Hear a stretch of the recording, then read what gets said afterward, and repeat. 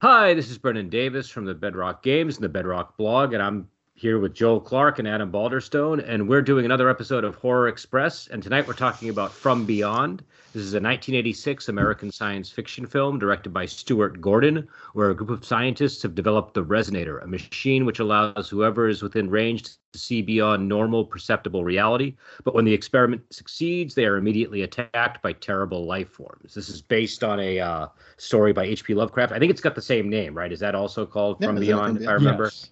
And the story is basically like the the introduction of the movie, and then the movie just builds off of the little short story from there. So like the first 2 minutes of the film, or maybe 5 minutes, are the short story, and then they just create stuff on top of that. It stars Jeffrey Combs, who was in The Reanimator as Herbert West, Barbara Crampton, and it's I don't know. What do you guys think of this movie? Have you seen it before? And if you have, like, what was your experience going back to it?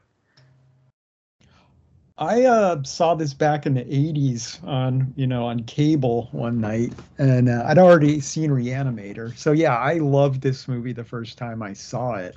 And I was already a Call of Cthulhu player at the time I saw this too, so I was just very on board for this movie.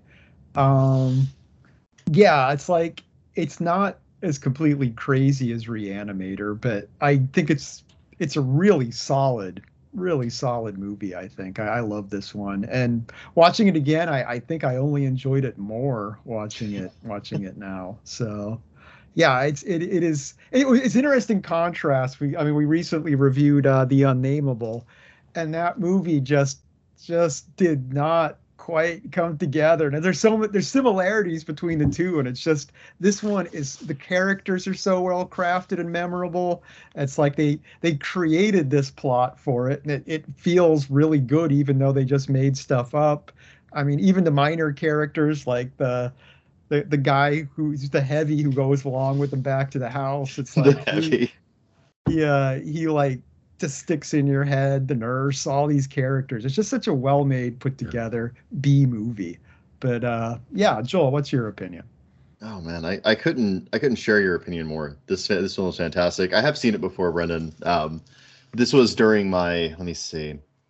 This is probably during my Jeffrey Combs phase. I think I saw this about the same time as Reanimator.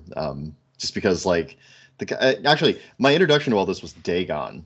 Dagon was was Okay. a somewhat more recent movie, and so one of my friends who was really into heavy metal had a DVD of it at the time because we were ancient and watched movies on DVDs, and that was a thing. People did that for Huh. like 5 years. I know it seems like an archaeological curiosity now, but no, they stored entire films on these digital discs. It was incredible, and we watched Dagon, and I was like, where did this come from? This is fantastic. And so I kind of went on a quest, and it turns out the people who made a lot of H.P. Lovecraft adaptations, and all of them are pretty stellar, honestly. Yeah. Um, I share the opinion that it has some weird, almost uncomfortable similarities with the last film we reviewed, The Unnameable, Uh-huh. because they both kind of cram in the H.P. Lovecraft right at the beginning, and then sort of build their own thing. But they're almost like night and day. Like you couldn't ask for a better contrast with the dullness and unoriginality of The Unnameable. Like this is so vibrant. And like you said, the Mhm. characters they stick in your head. Like you like them. You feel like whenever you're watching it that you kind of get to know them, and like you understand them and their motivations, and they have these wonderful fun interactions. And man, I can't praise Jeffrey Combs enough in it. He because he was Herbert Yeah. West, and as Herbert West he was like almost comically nefarious, and he had this extremely fun delivery that just made you love the little bastard. And here he's really sympathetic. He Yeah. only kind of goes crazy eventually, and like he's like broken, and he has the same intensity with his delivery, Yeah. but like it's paced in a different way. And Yeah. I love it. If you see this movie for nothing else, and there's plenty of reasons to see it, including some really great creature effects, definitely see it for Jeffrey Combs. Do it for the Combs. Yeah. His line Yeah. deliveries in this are pretty amazing, And actually. Some it of would have some, been. Oh, go Go ahead. ahead. No, you go ahead. It just would have been so easy to go, hey, let's do Herbert West again. Not if that character, but that persona for whatever part they get in the next movie to go, let's do something totally different. Just shows that these people are actually interested in being creative. Yes. And they are. They even have their own evil scientists. It's like Lovecraft had so many evil scientists, and this one is very true to the one that Lovecraft wrote, with enough creativity layered on top of it that it's distinct, and it's distinct from Herbert West, and so is Jeffrey Combs' performance. Ugh. And he's still playing a scientist too, so it's just kind of it's just interesting that they still managed to make him different enough. And they give him the name Dr. Pretorius too, to give you the Bride of Frankenstein reference on top of everything. That was a nice touch. I thought that was a nice touch. He also had I don't know, just the who played Edward Pretorius? Ted Sorrell. Yeah, he was wonderful in that role. He had a real 70s sort of playboy type, like slightly too mature playboy type vibe going on, and it just worked for what they were going for. I think this movie is really fun. It's also, I don't know, it keeps you interested at every step of the way, whether they're just doing the introduction where he's kind of running the initial experiment that goes awry, or even when they're like in the house just having coffee, it somehow everything feels compelling about it. And I think that you're right about comparing it to The Unnameable, where it's like, well, we have to have this period where stuff just happens for a length of time.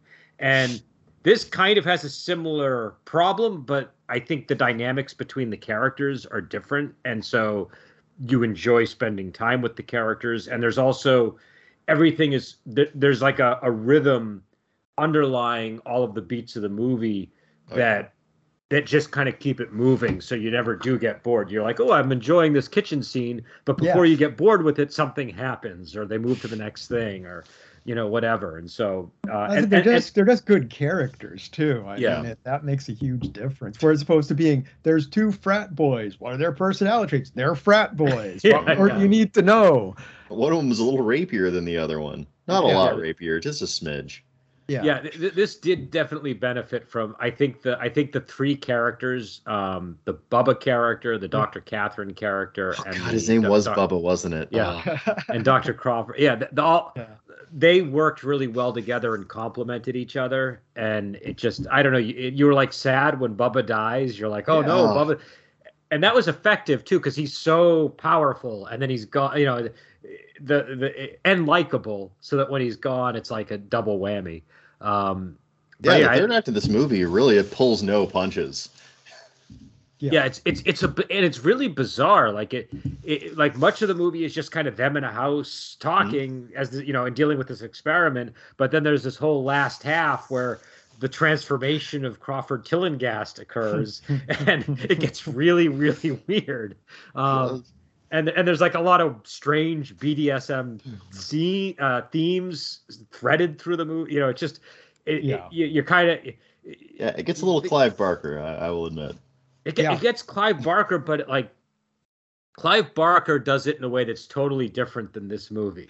Do you know what I mean? Like, the subject matter is similar, but there's a very different tone than say Hellraiser. It's like, okay, I'm gonna show off some probably very revelatory knowledge. It's the difference between going to like a BDSM club and you kind of have two cases of people that are very distinct, although they're into the same thing. You have like the heavy metal dudes, and then you have like the rich guys who are doing it for fun, and they talk and they have a lot in common, but that is a very different vibe. They come from very different worlds. Same thing. This is the heavy metal one. Clive Barker is the rich one.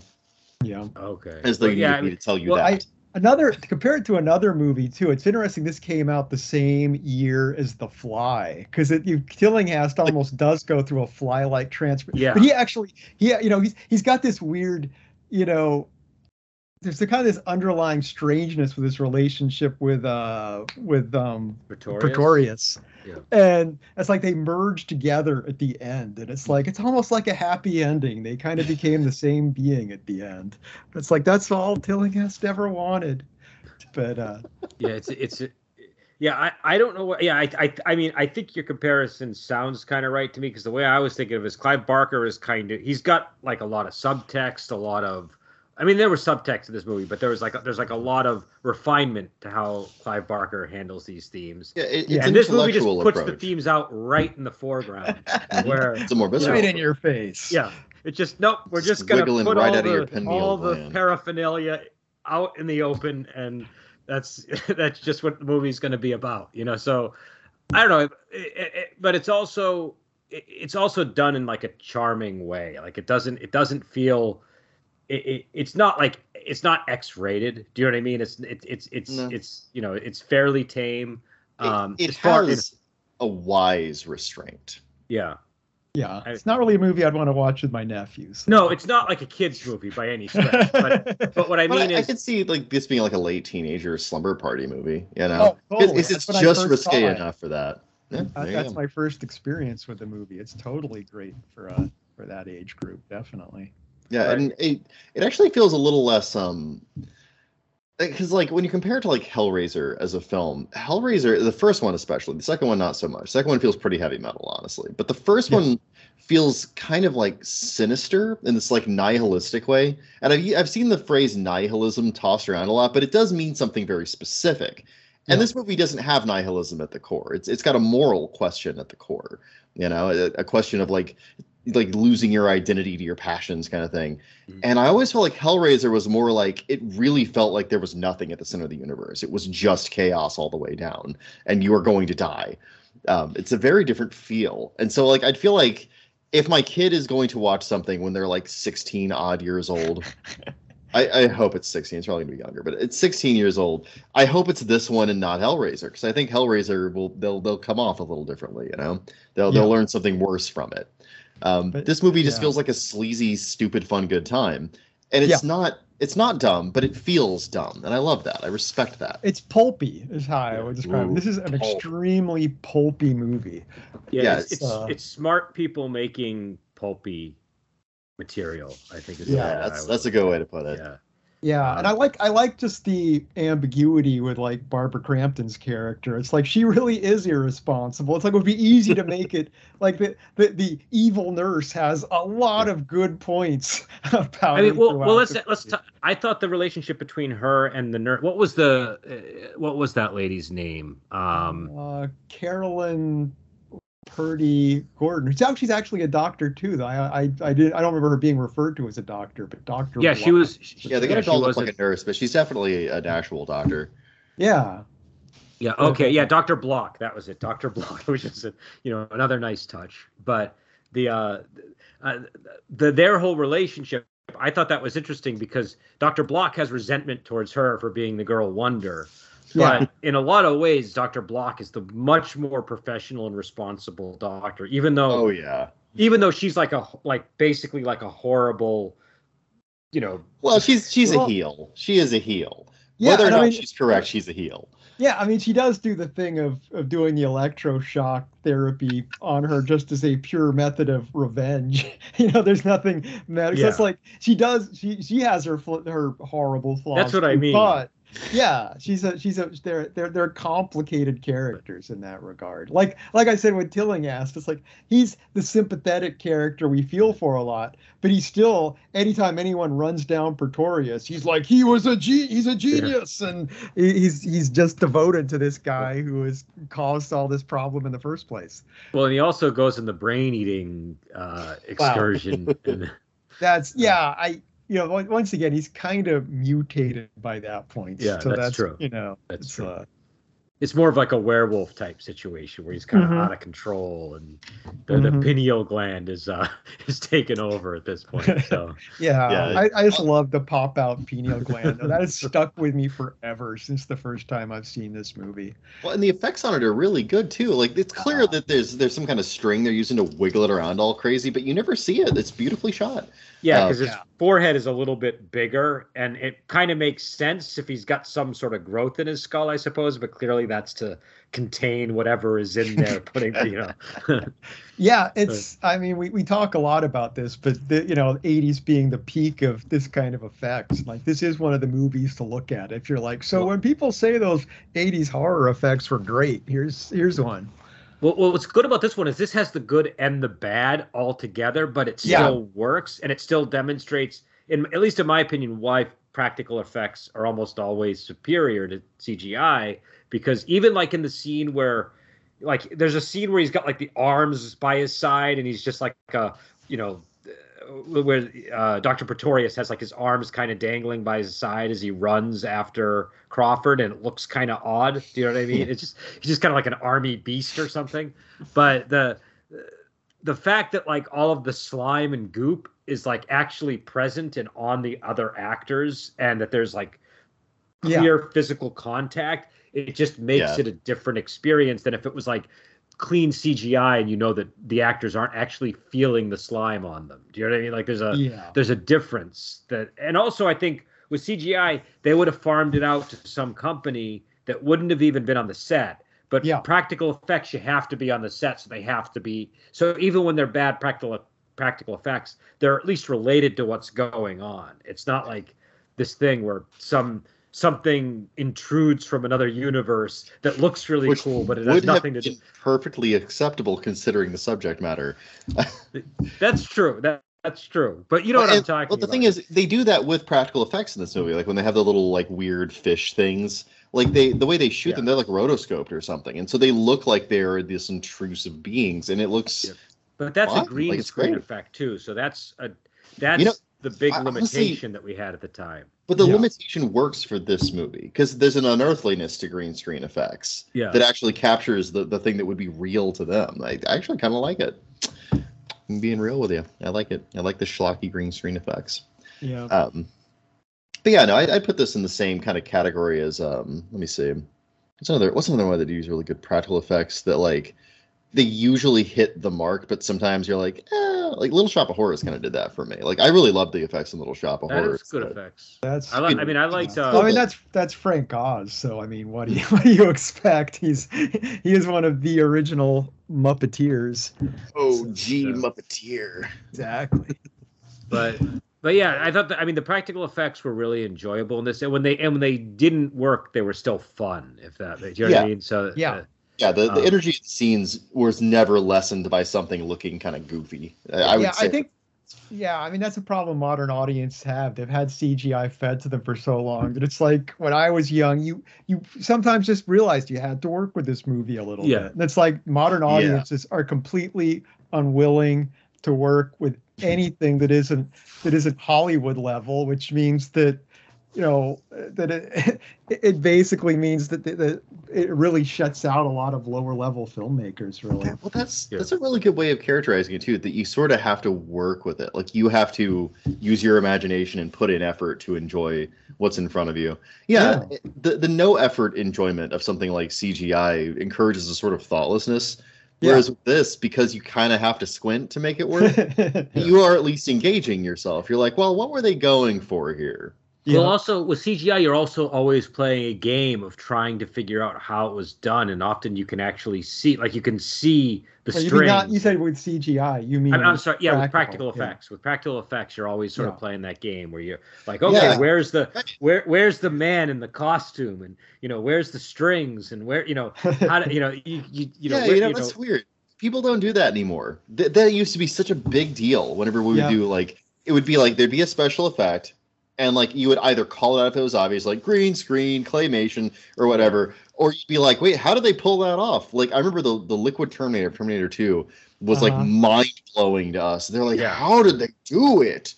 That was a really big deal, And it was the same with when Jurassic Park came out, and it took the world by storm because we'd never seen anything like that before. I almost thought those were real dinosaurs when Jurassic Park came out because I couldn't accept that. Like again, CGI was new, and I just couldn't accept that level of But that was a mix of practical and CGI though, which is why nothing looks as good as the original Jurassic Park anymore. Well, that was so disappointing. Is Jurassic Park promised us so much, and then it was just years and years of mostly very bad CGI, and it didn't. It comes down to money too, because really the thing is, it's cheaper to use. That's the real reason why CGI totally wiped practical effects out. Is purely the cost involved. Well, and that's why I'm talking about like the out of house people that they hired. It's like they just farm it out to some guy with a computer and his buddy or whatever, and you can tell it's very. it's very chintzy looking. At least with practical effects, you can see the craft that goes into them. But yeah, I guess we should probably move on to another topic before this just becomes about CGI. I mean, I think this is a movie that encourages it. There's beautiful stuff in here. And there's goofy stuff, and it's fun. Also, the coloration of this movie, it's still like the Reanimator has like the green glow, and this has like a lavender type. Yeah, we call it pink. It's okay. We know it's pink. They're very comic book colors to an extent too. I mean, they look like old 3-color comic book. You could see this being a horror comic just from that alone. This was like the era of like neon green slime and you know what I mean, like, and all, neon everything really. So the coloration works. I think that's how you knew you were in the present was the neon at the time. I think. Yeah. The 80s were neon. If you went to a mall and everything wasn't neon, you knew it was an old mall. That was sort of a. Well, it would be orange and brown if it wasn't neon. Only 2 options. Oh God! But orange and brown was like the 70s. That's what I'm saying. I said, anything that hadn't gone neon still had that orange and brown. I actually went to a mall in the late 90s that still had the orange and brown mall thing going, and it was like you were walking into another era. Yeah. Caldor, I think, kept that orange and brown coloration up until like they went under, Yeah. But we'll be 70s until the bitter end. We were going to malls back when they had like ashtrays in the malls and people were smoking in them. The golden days, yeah. But I was thinking, RE the coloration. That's a good point, because we also did Creepshow not too long ago, and Creepshow was like 81, 82, wasn't it earlier than this? Like pretty significantly. Yeah, Creepshow was before this. We know it was before Cheers. That's what we established. It was before Ted Danson did Cheers, I think. You kind of would have had to. Was it before Leslie Nielsen did the Naked Gun movies? But I think it was after Airplane though. But it was before the Naked Gun, because Naked Gun was like 88. But Police Squad. When was Police Squad? That was early 80s, wasn't it? I think that was when I was in Kuwait, so early 80s. Yeah, 81 to 84, somewhere in there. I love that, man. Anyway, but that's another movie that wasn't afraid to shy away. Like, it didn't shy away from colors. It was all like really bright, like greens and pinks and blues and reds, and like the way it used them and the way this movie uses color, like, because it's diegetic in this movie. When they switch on the resonator, things get lavender, very neon pink very quickly, and it's something that's happening in the movie, but it's also kind of happening to us perceptually. Like, we're experiencing this other reality they're experiencing, and in Creepshow it was very explicitly like past that reality. Like we were seeing what someone reading a comic book would see, for dramatic purposes that were like it called attention to the artificiality of it in a way that was effective for that movie. So like that's interesting to think about, that like you can kind of use almost exactly the same technique, but it presented in a way that it has a very distinct manifestation. Man, I love the craft of filmmaking. What a fascinating little nugget. Well, the other cool thing is, and I sent you guys an email about this, is that the house that they use, the set for the house, that's clearly modeled after the witch house in Salem, which is the house from the H.P. Lovecraft story, The Witch House. So it's I don't know. I just thought that was interesting. I mean, they look exactly alike. So this is another place where this movie completely dunks on the unnameable. Then it's great. I missed that actually. Yeah, and I should bring up, Gordon did do a Witch House adaptation for Masters of Horror eventually. Well, I think that's on our list, isn't it? Of things, ones to consider. Yep. I haven't seen it in a while, but I remember it being worth reviewing. Here in the Lovecraft epic, which I'm fine with. There's so many both great and terrible Lovecraft adaptations. We could do this for the next year. A while. Yeah. So the other thing I like too is the opening sequence, that scene when they're running down the stairs with the neighbor lady. Just the way that was shot was so well done. That was really good filmmaking. I know. It's Gordon really is a great director. I just, going back to him, I'm just so impressed. Yeah, it's easy to lose sight of too, because when I would think back to movies like this in The Reanimator, I just would always think, oh, those like cheesy movies from the 80s. But I didn't have like a sophisticated knowledge of movie making at the time like you do now. I mean, one thing back in the pre-internet days, just everyone can watch a few YouTube videos, and now I know everything about cinematography. Yeah. Like back then, it took you a long time to kind of develop that. Well, yeah, and I you still had don't to know develop it by anything about comparing movies that you saw. Yeah. Like that's how you develop the dialogues. You'd watch a lot of movies, and Yeah. it was difficult to watch a lot of movies back then. Now with streaming services, you can't help but watch a ton of movies. Yeah. Yeah, I mean, well, it's funny. I think in a lot of ways, I might have watched more movies because of video store culture at the time. I feel like it wasn't uncommon to rent a movie almost every night if you were determined to do it. You know, maybe not every night, but frequent enough movies. I don't know. Two on the weekend was kind of my pattern. Yeah. Yeah, I'd pretty routinely go to a video store and get something. So yeah.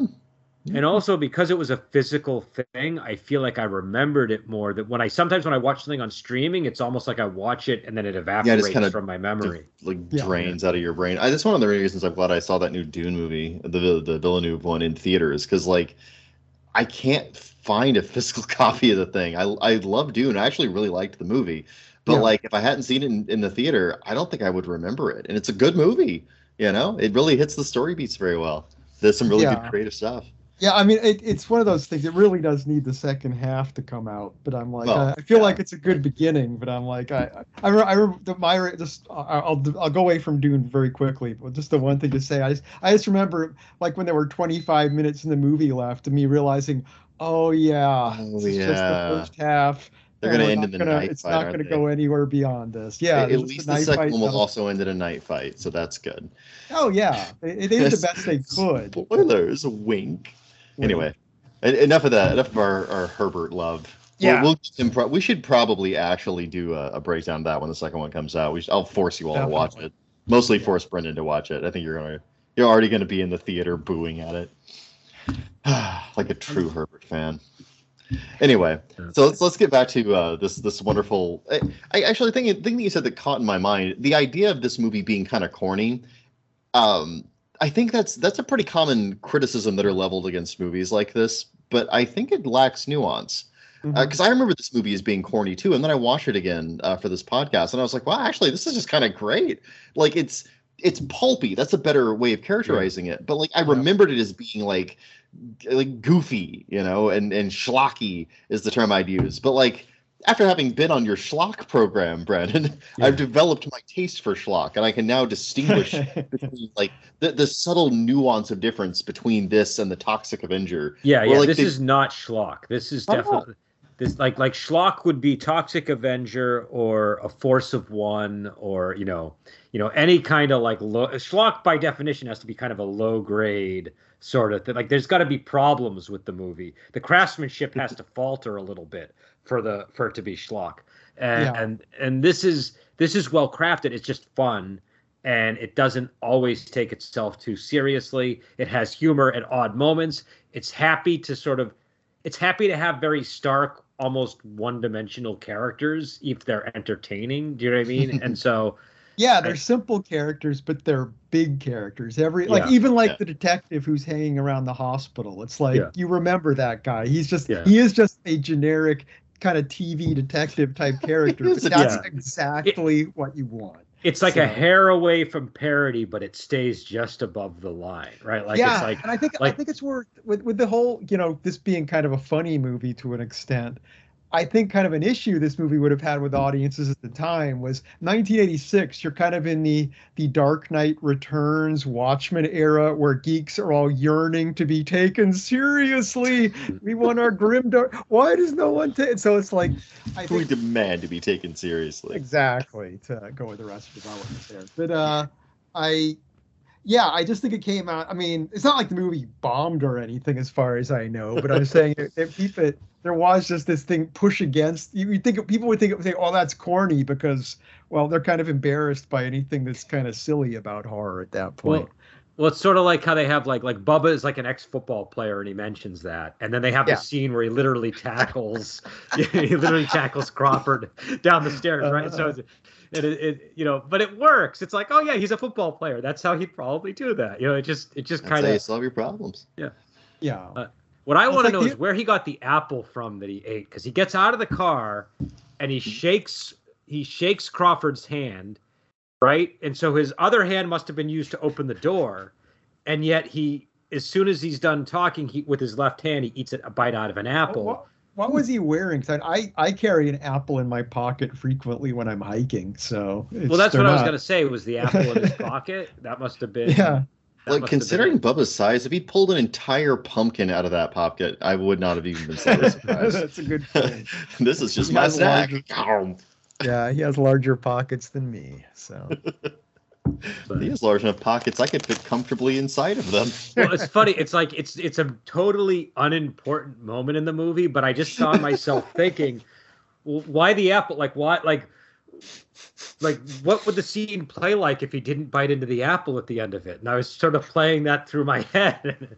I don't actually remember the apple, so I'm like, I'm trying to recall. If you watch that scene again, just pay attention to the apple, and then try to think of the scene ending without the apple. And I think it's sort of like there's a reason why they did it, but it's like you can't really put it into words why it worked. But I kind of enjoy the idea that it is just the kind of universe where you can just pull an apple out of the air to make like a rhetorical bite of an apple to finish your sentence. It's like that's kind of, he basically bites the apple and he kind of makes like I don't know what the meaning of he sort of shrugs his shoulders and makes a face. Okay, but I'll give my actor experience thing on this, because as actors, it's like you always look for ways to do things. Like I remember we were doing this scene once and it wasn't working that well. Like we just couldn't find the moment. And then we were kind of arguing back and forth, but it was like I started just playing with this deck of cards, playing solitaire, and then at one point he would grab the cards from me, then I grabbed them back, and when I reached my point of maximum anger, I just threw the deck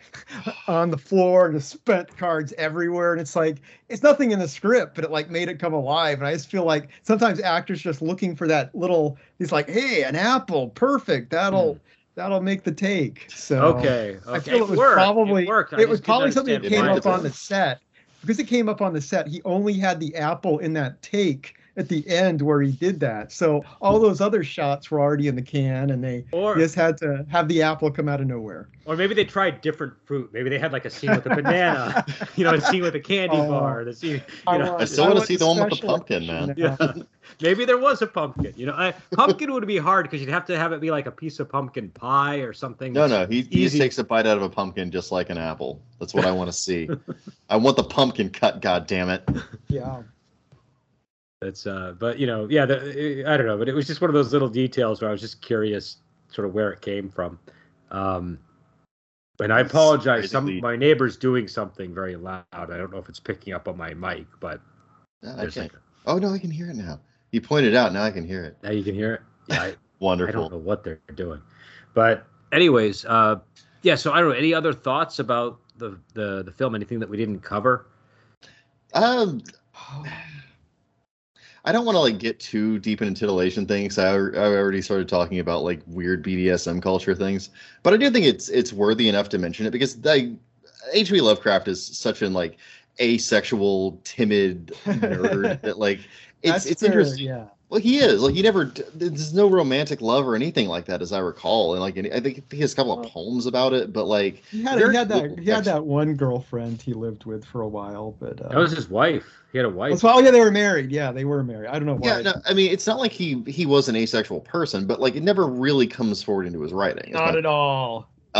That's worth mentioning how different this is in that regard. Yeah, and it is. And I don't. The strange thing about it is usually, as a guy who really likes the original authorial intent of things, usually I'm a purist about it. I'm completely stuck up. But in this case, I actually think it was a good addition. And I don't think that's because I'm a huge pervert. That doesn't hurt. But I think that it kind of took the central theme, which was that temptation to get more knowledge and more wisdom, and it just said, well, what can we do with that? How can we expand this into something that's a little more interesting and rich? Because mad scientist wants forbidden knowledge is a little, it's a little played out. But they did that Adam and Eve thing where it was kind of an extension of this guy's vanity and ego, and he had I really loved his personality, by the way, Pretorius, because like clearly he actually had a lot of insecurities when he was still a human person. Yeah, but, like, he's clearly like this impotence thing going on, and all of this underlying. And, like, it. Tillinghast tries to pick at him about it, but at the point in the movie when we find Pretorius, he's post-human, and he's kind of found this weird fleshy apotheosis where he's beyond it, and so those digs never really get to him. He really has this look at Tillinghast where he's like, you're going to get there, Tillinghast. You're going to see what I see, and then you'll be just like me. And the movie's smart enough to, like, not necessarily play that purely for titillation, but show it as, like, a journey these characters are going on at different points in it. And they all have different reactions to it, too. Aside from Bubba, they all get sucked into some level. So. Yeah. Well, even Bubba does. It's just that he, he's mostly in control of it, I think. Like, he gets that's my point. Yeah, he feels it. But like, he tells us explicitly how it affects him. So, like, we know the results of the thing. But I think that the other thing, too, is because it's about perception and it's about the senses, it kind of makes sense that they would have to find a sense to sort of use to sort of illustrate. Do you know what I mean? Like, that this is about, perceiving things and go and using sensuality works. I do also think Stuart Gordon just kind of has a thing for these kinds of, he's a weirdo kind of in the best possible way. Yeah. But I think another thing too, the sexlessness of Lovecraft stuff isn't what makes it good. It's true, it is, but that has nothing to do with Lovecraftian themes as people talk about them. So there's absolutely no reason not to throw it in. I don't think it ruins anything about Lovecraft. No, and they do this thing where they're taking human comprehensible things, and like raw animal lust is a thing human beings feel, and they distort it into this monstrous version of itself, and it shows like the steps along that is like you become like deadened to human senses and connections, and it becomes more about the high and less about like the actual connection, and it's wonderful. It's actually like I said, it's a moral question at its center, and it's more about like impulse control and addiction and how we deal with temptation, and like this horrible slide we can go into like some inhuman monstrousness. And it's very Lovecraftian in that regard. It really, even though it is exploring a theme that Lovecraft would not touch with a 6-inch pole, it's still doing it in a very Lovecrafty way, and it's doing it in a very cerebral way, so that it's not just and that elevates it. It makes it so it's not just schlock. It is something that's important to the text of the movie. Yeah, now you brought that up. It's like, Gordon is one of the best Lovecraftian directors. And then you got Ramsey Campbell, who's one of the best Lovecraftian writers that came after them. And they both put the weird perversion thing into their stuff. And it's like, they became the best by going, okay, what's the one thing Lovecraft just should have had on the table but didn't? And it's and also I think the sexless thing with Lovecraft isn't so much, because Lovecraft obviously had a lot of weirdness, but I don't think that was one of them. No. I think that was just the puritanical nature of like old New England families kind of coming to the do you know what I mean, rather than I agree. Him specifically being uncomfortable with it. I think it's just like he probably just write about. Right. It would just be something he wouldn't have any interest in writing about. Like, I'm sure he was a normal, healthy, functional person in some regards. He did have a wife after all. But, like, it's mainly just stories about dudes anyway, and his stories anyway. Yeah. So there's just what's interesting about the original story is it's another one of those Lovecraft stories, kind of like The Unnameable, where it's really just two guys talking, and we're getting the action even more than The Unnameable. We're getting the action through the discussion that they're having with each other. Yeah. And I remember those two stories having a really big impact on me, because I realized stories don't have to be these like beginning, middle, and end type things. They can just kind of be these moments and these conversations where stuff happens like that. But it's more about, it's more about an idea and then like the culmination of the idea. And I must have written like 20 like imitations of like from beyond dialogue. It's wonderfully, where it's wonderfully imitatable as a writer. Yeah, it is like that, and it's drawing on some really old sci-fi tropes. Like that's the way Frankenstein was written. Yeah, and it builds this incredible atmosphere. That's one of the thing about that, and most of Lovecraft's writing is this. It's very brief and only takes what it needs, and it builds a very specific atmosphere. Like The Unnameable and this have a lot textually in common. They really do. They're basically, like you said, they're two people talking, but the atmosphere in both is very different. You know, there's this feeling of like mounting dread in this as they slowly get further and further away from like safe reality, and they're kind of like drifting out into this sort of cosmic sea of nightmares. Well, it's also a really, really cool idea. This notion that there is this world around us that we just can't perceive because our senses are limited, and that that you can adjust that. You can see that's a really cool idea. Well, and it's good because it's true. Like that's a real thing. Yeah, there's what colors that can kill us that we can't see. There's colors we can't see. There's germs that we can't see that kill us. Like. They're real and they're dangerous and they're everywhere around us every second. And I'm assuming that's the sort of thing that inspired it too. I like that. What was that, Adam? I was gonna say one of my favorite, this is post Lovecraft, but someone took that idea and ran with it. Grant Morrison and the Invisibles. I love the little thing he sets up where he's like, okay, you know how when you're at a gas station, if you like work in a gas station, you don't smell the gas anymore. It's like there's these things around us that have been around our entire lives that are the gasoline that we've just filtered out of our senses. And I was just nose like, blind. I think it's great called. Analogy there. Oh, yeah, the Invisibles is incredible. Another recommendation from the snobby nerds in the podcast. Yeah. But I think the strength of the idea is the other thing that makes the movie work. If it was if the original story was a weak idea, it would have been hard for him to build on it. Do you know what I mean? Yeah, and really hard. Well, and they're smart enough to build on it with that same kind of vibe. Yeah. Because scene that sells that story is when he switches the machine on and they slowly see more and more dangerous, bizarre things. They do that 5 or 6 times in this movie, right? Yeah. They just do that scene over and over. They knew where the money was. Yeah, no, that's true. That's true. They basically and the only thing that they kind of add is every time they do that, it's sort of it escalates affecting the people in a way that they. Yeah. But they do it in a way where the characters within the context of the characters, what they're doing does make sense by having that kind of addictive element to it. So like the scene where he says, like, I've seen this in the streets and like you're just acting like a junkie. Right? Yeah. So it would be. So many movies don't set that up in a way. And you're like, why do they keep turning this machine on? And it's like this movie doesn't actually make me ask that question. No, I think I get it. I think it's another reason why Bubba's death is disturbing, because he's kind of like a rock in the situation. When he dies, it's like everyone's crazy at that point. You've only got the crazy people left. Yeah, the least stable people are the only ones guiding the narrative, and they are adrift without Bubba, the invincible anchor of goodness and reason. Yeah, I mean, that character would have been, because basically you can see when they're writing the screenplay, he's there because it's like, well, why does Tillinghast go back to the house with her? It's like, well, we need some muscle to force the issue. But then they really flesh that out rather than going back to the Unnameable and beating up on it again. Just going, okay, well, he could have just been a big guy in a security guard uniform who just stood there in the background. You've got to go in. Yeah. But no, they got an actor with personality, and they clearly let him like do things in scenes that sold them. Like that Apple thing is a good example.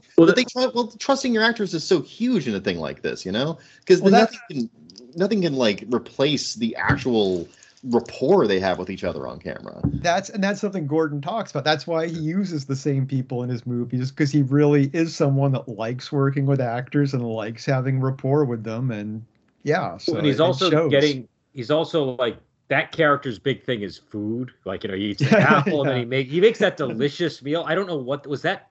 What was that? Was that cauliflower or a popover or something that he was cooking? It looks so good.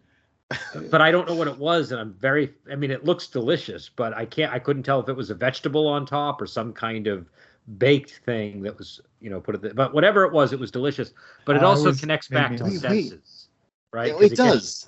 It does. And it's interesting because, like, you're right. He's indulging himself there, but he's the only one who has any actual willpower. Is it because he knows how to live with his indulgences?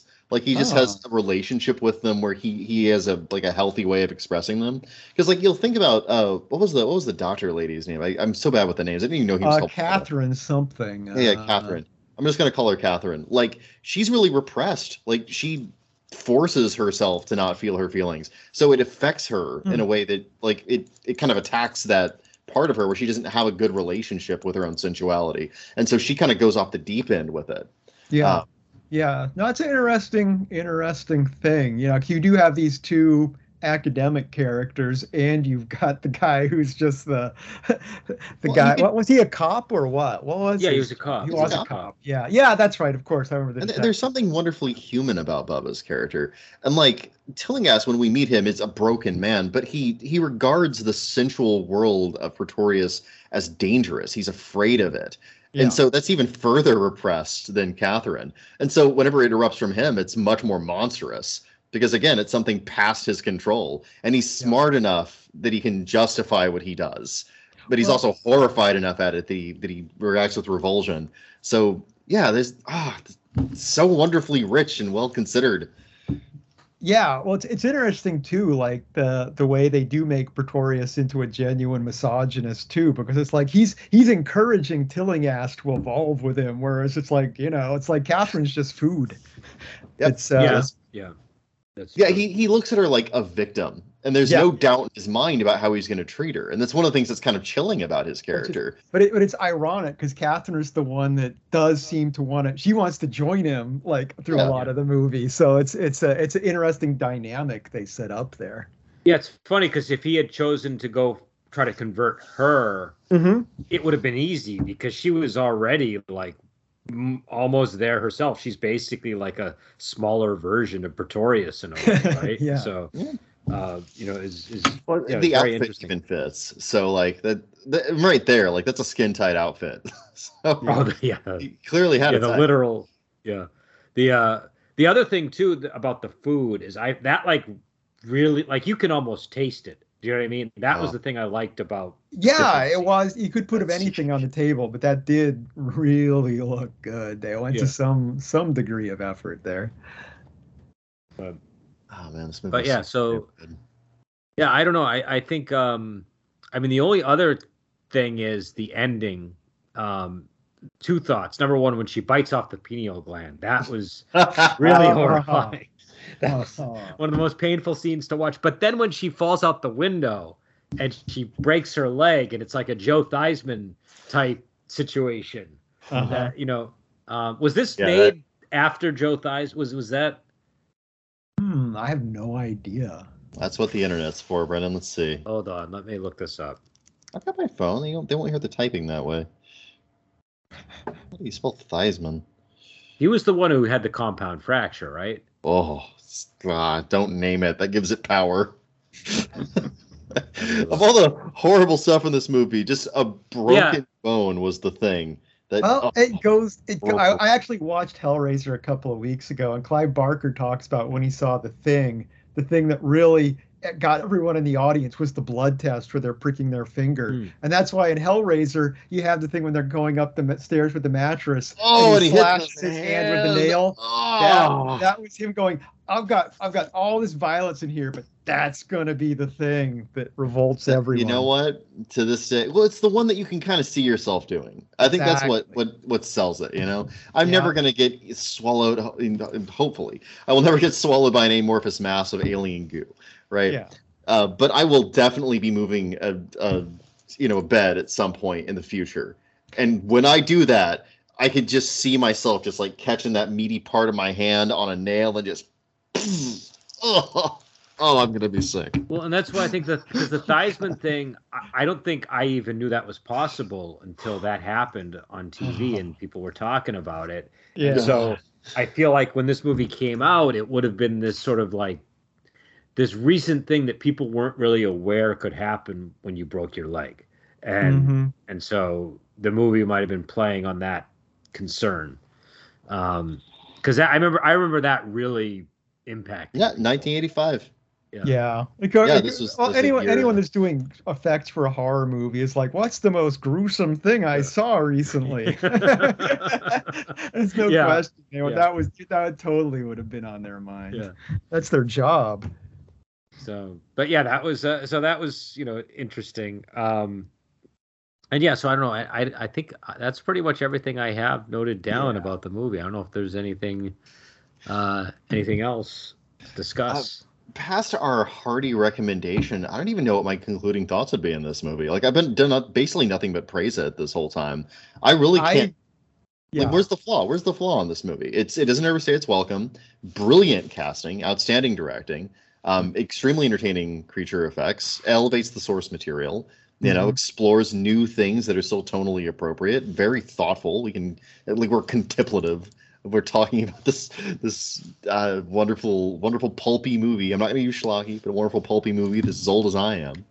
I mean, like, everything's so wonderful. The only thing that it doesn't have is the outstanding theme song that Reanimator had, which I'm pretty sure was stolen. Didn't we establish that wasn't another movie too? It was basically like the Psycho theme. Though the thing is, I think it's in some ways kind of better than the Psycho theme. It just kind of works a little better. So, you know, but it's really close to it. It's like, it's really close. Yeah, this did have good music though. Like it's not as good as Reanimator, but still good.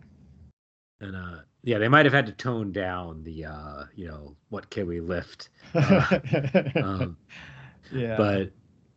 But yeah, the other thing is, I think one note I wanted to mention is my favorite line in the movie is when he says he bit off his head like a gingerbread man. The way he says that, gingerbread man, so good. It's like I would not be able to look at that sentence and come up with what he came up with, and I was like, wow, that just the way he says that totally sells me on that line. Yeah.